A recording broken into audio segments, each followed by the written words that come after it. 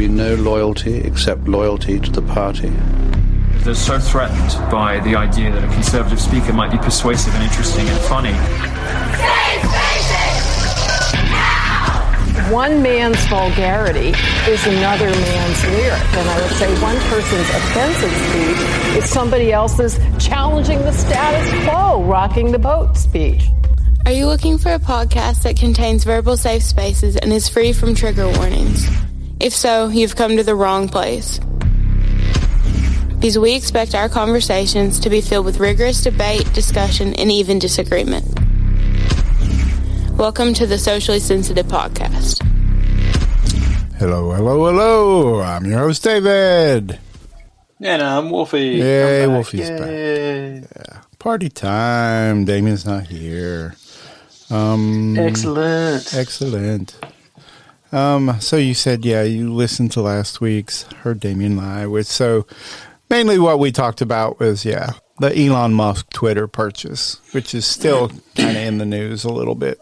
Not as much today, but I think it's hilarious that right after it was announced that he was going to purchase it, there was like all these videos of and stories popping up on my newsfeed on Facebook about how the libs were going insane about the fact that he had purchased it. Which doesn't make, they claim to be for free speech, just not his free speech or not real free speech. Therefore, they have to feel like they control the narrative.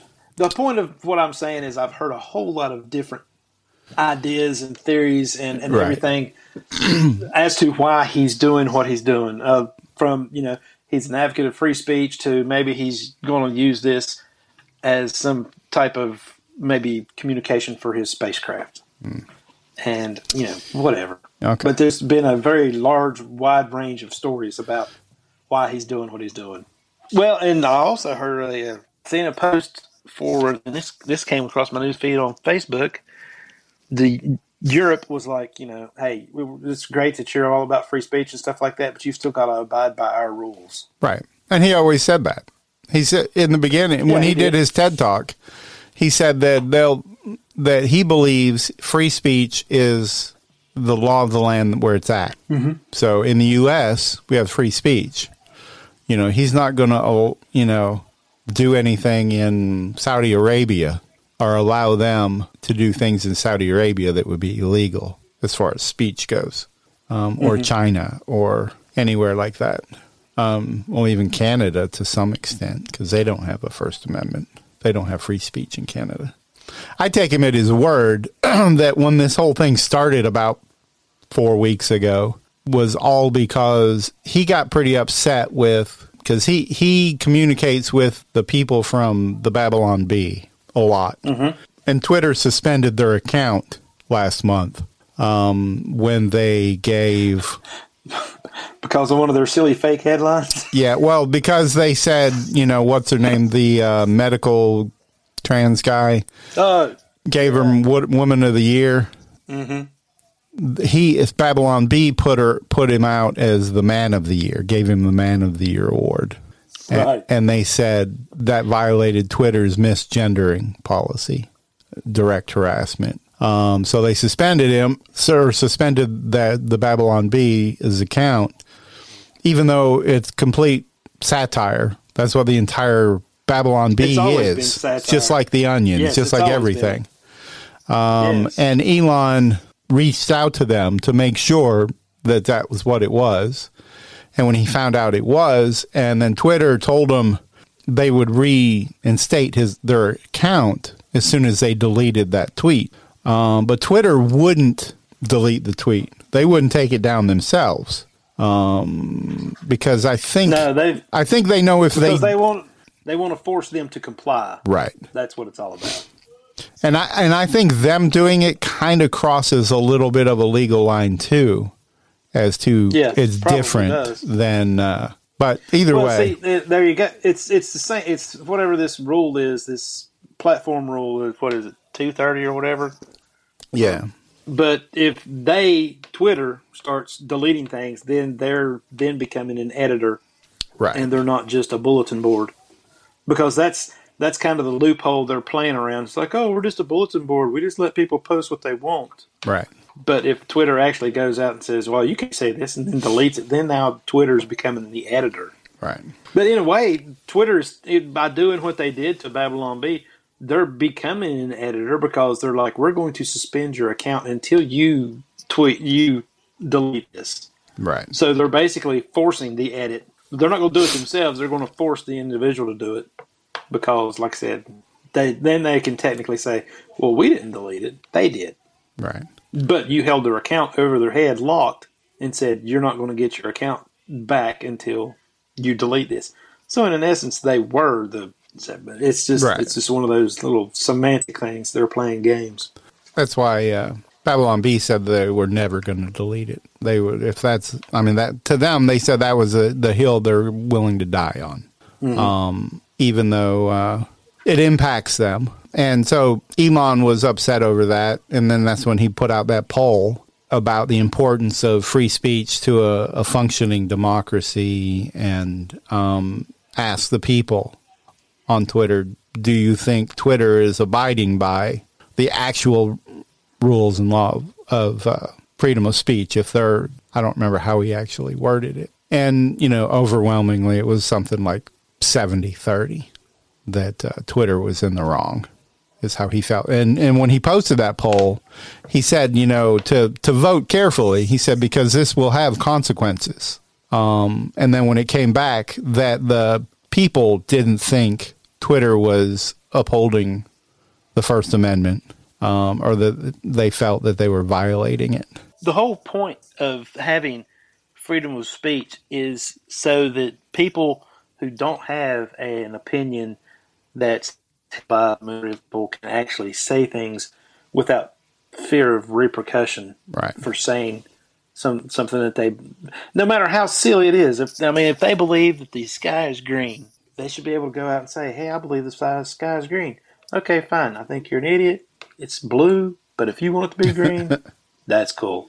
You're allowed to say that. Yeah, he put out, what was the quote? He said that proof of a functioning, First Amendment or functioning free speech is when somebody you don't like says something you don't like, and it's allowed to be done. Yes. As well it should be. And because I remember back when I was younger, you would hear these people there, and I'm not sure how serious they were with it, but you would hear these things about, I may not agree with what you're saying, but I defend your right to be able to say it. Right. It's pretty much how I feel about, like, the flag, burning the flag. I think if it's your property, you own that fabric, you own that flag, that's your piece of property. You can burn it. You can, do it as a symbolic gesture of your disapproval of whatever. I disagree with you doing that, but I support your right to do that. But there's a lot of that. I think as an American, you also have the right to sit and smoke meth if you want. I disagree with that you should do that, but I don't think it's the government's job to tell you to protect you from you. Now, you shouldn't be able to smoke meth and put anyone else around you at danger. So you can't do it in public. You can't do it in your house with your kids. You can't do it anywhere where it impacts another human being without their consent.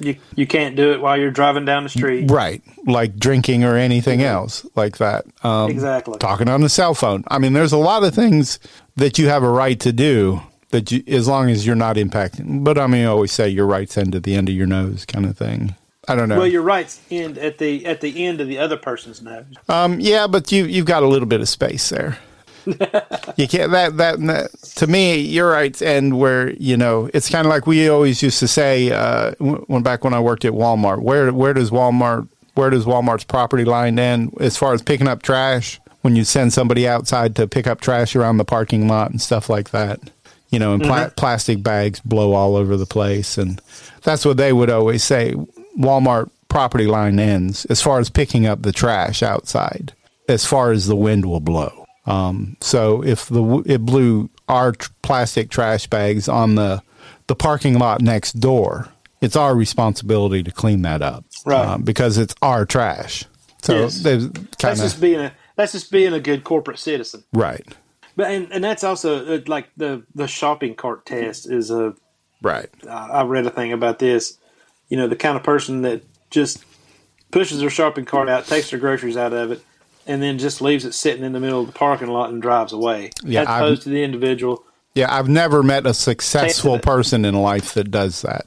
Yeah. Most of those type people that do that kind of thing are people who take shortcuts. But yeah, so, I mean, I was taking Elon at his word. And he's even said after all this purchase, he said people keep trying to read between the lines. He said, sometimes you just have to read the lines. He said, I've been telling you exactly why I'm doing this the entire time. That I'm not doing it for, profit. The financials of this doesn't mean anything to him at this point.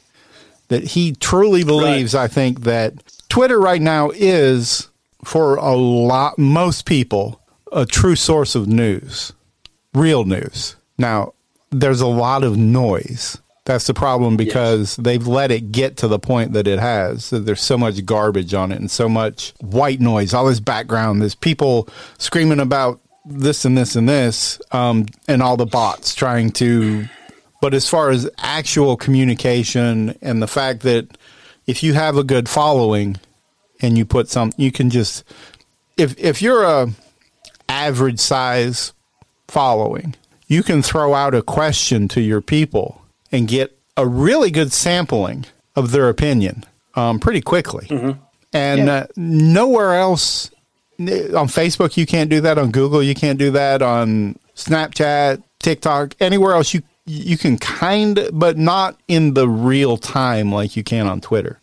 I mean, if let's say you've got 100,000 or 1 million followers on Twitter, and you throw out a quick poll or a quick question, and you might get 10, 15, 20,000 responses in the next hour. That's a pretty decent sampling. Now, granted, depending on who you are, like if you're Tucker Carlson, most of your followers are like-minded people. So you're not going to get a true world sampling or a true country sampling, because I saw a study one time. They were talking about people on the right or people on the left follow people on the left as far when it comes to news and information. People on the right a lot of times follow both people on the right and people on the left. Now they disagree with most everything that's coming out of the left, but they're at least informed on what they're saying.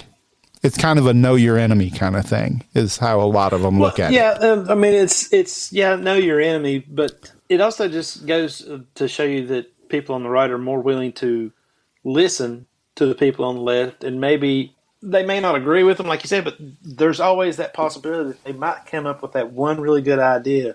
Right, because you never know. I mean, nobody's 100% right. Yeah, you never know. Yeah, and the people on the left, they don't want to hear a difference of opinion. Well, not only do they not want to hear it, they don't want anybody to hear it. Exactly. They don't want anybody to hear it because they're afraid that, I don't know what they're afraid of. And they think if you have a differing opinion, you don't even have the right to speak it, is how they look at it most of the time. Which is just totally wrong. All right. Have you seen Biden's new, I've been calling it Ministry of Truth? The Department of Homeland Security rolled out today a new disinformation governance board. Oh, joy. Which is it is the Ministry of Truth. I mean, you can name it whatever you want. Exactly what that is.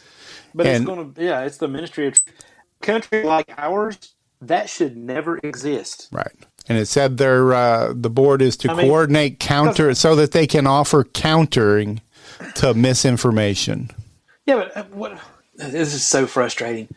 But it's just like, I was listening to Joe Rogan, and he was saying, some of the things that are being said now, 6 months ago, were considered disinformation. But now they're mainstream facts, and it's all good.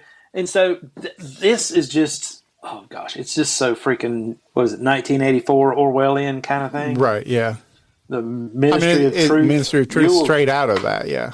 Yeah, it's ridiculous. Because like I said, 6 months ago, some of the things that you hear on this podcast, well, that's disinformation. But then all of a sudden, 6 months down the road, it's like, well, no, I mean, that's actually, that's not totally wrong, or that's right. I read an article while I was waiting for you to send the link to this.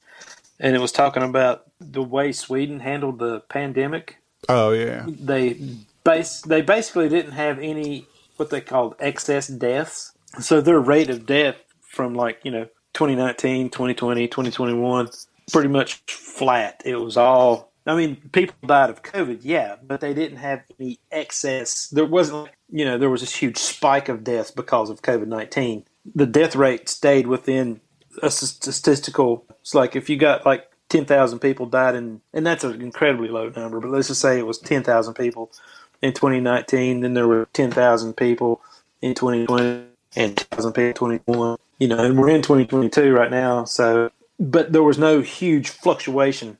And they didn't do anything at all. They're like, we're not going to do masks. We're not going to do lockdowns. We're just going to continue on just the way we are. And they're like, if you want to wear a mask, that's cool. You can if you want to. So getting all crazy about it. They're the perfect example of hey, you can get all crazy about it just like the rest of the world. Or you can be Sweden. And you can just be like, hey, let's just take this all in stride and see where it goes. They had kind of a laissez-faire kind of attitude about the whole thing. And it proved out that they were right. There was no reason to get all freaked out. Here's a clip of the PBD podcast. I like them. Tony Hinchcliffe was on there, and he was talking about Rogan. They were at the UFC fight, and they met DeSantis. Hinchcliffe, him, and Rogan, they met him at the UFC fight backstage during one of the breaks between the pay-per-view portion and the preliminary fights. And that's what, they got introduced to him. So they said they only had 7 minutes with him, but he was like, that's what, when he first come up to him and started talking to him, that's what it was like, when are you moving to Florida?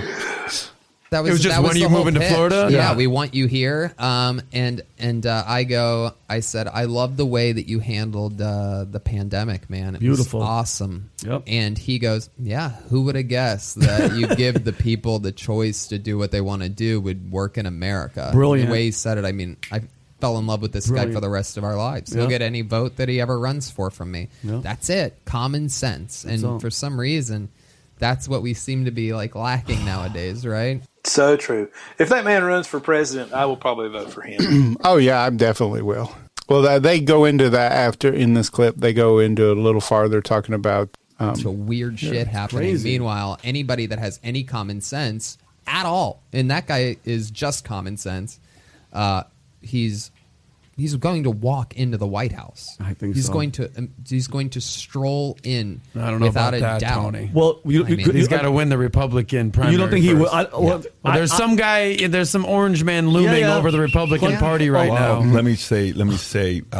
I was going to say I would rather have, and this is personal, I would rather have DeSantis because, dude, Trump, love him or hate him, it's a little too much, bro. And people, and mind you, they're going to have to dig up dirt on DeSantis. What are you going to? What collusion? What all that? What are you going to do? He's a golden child, bro. He's the one. By the way, but you got to be very careful on how you sell him, because if you sell him as the golden flawless, everybody has shit. Yeah, of course. Some's going to come out on the guy, and market has to be ready. DeSantis has got stuff in the closet, so don't get it. I don't know if it's going to be as legendary as Stormy and Karen McDougal type of stuff, because that guy took it to a whole different level. 100%. But here's what just happened. I had so I had a conversation with a kid. I can't tell you, but I had a conversation. Come on. And you're giving me the oohs and the ahs. If Trump runs, DeSantis is not running. I it's less than a 5% chance he's running if Trump goes. If Trump goes, DeSantis is not running at all. Is the word in the street that Trump is going? 99% he's running. Of course he will. Then that means because he's not going to be the vice president. So that means he's going to wait till 2028, not 2024. So this is what that means. Now, so some people that are saying, "Oh my God, if anybody's ever thought about moving to Florida, that means DeSantis is going to be the governor till 2028." So that's a very big insurance policy for anybody that is thinking about moving to Florida, because by 2028, that gives them 6 more years to find somebody to replace him, because that's the key. You got to also find somebody to replace him. But if Trump runs, which there's a 99% chance he's running, he's not going to be running. Yeah, but there's a problem with him waiting that long. Right now, he's hot. Who's hot? We've talked about it. Exactly. Well, of course, we agree. But I'm just telling you, he does not want to go face off because he knows Trump's going to talk shit, and he's going to talk shit. Can I ask you guys a question? DeSantis not going to just sit there. I don't think Trump's going to actually run, though. Yeah, I don't know. I think he's, for the first time a couple of weeks ago, he made the comment, somebody asked him, he made the comment about kind of like if his health allowed it, which to me was the first time he's ever like gave himself an out. Right. So to me, I think it's lose-lose for him either way. I mean, to me, the only way he would run is pure ego, which I know that's how he does a lot of things. Here's the thing. If he does run and he wins again, it's going to be another 4 years of the same crap we've seen in the last 4 years. Now, as far as that goes, I think he ran the country well. Gas prices were down. Unemployment was down. People, you had employment highs, and everybody was getting jobs. Everybody had jobs that wanted them.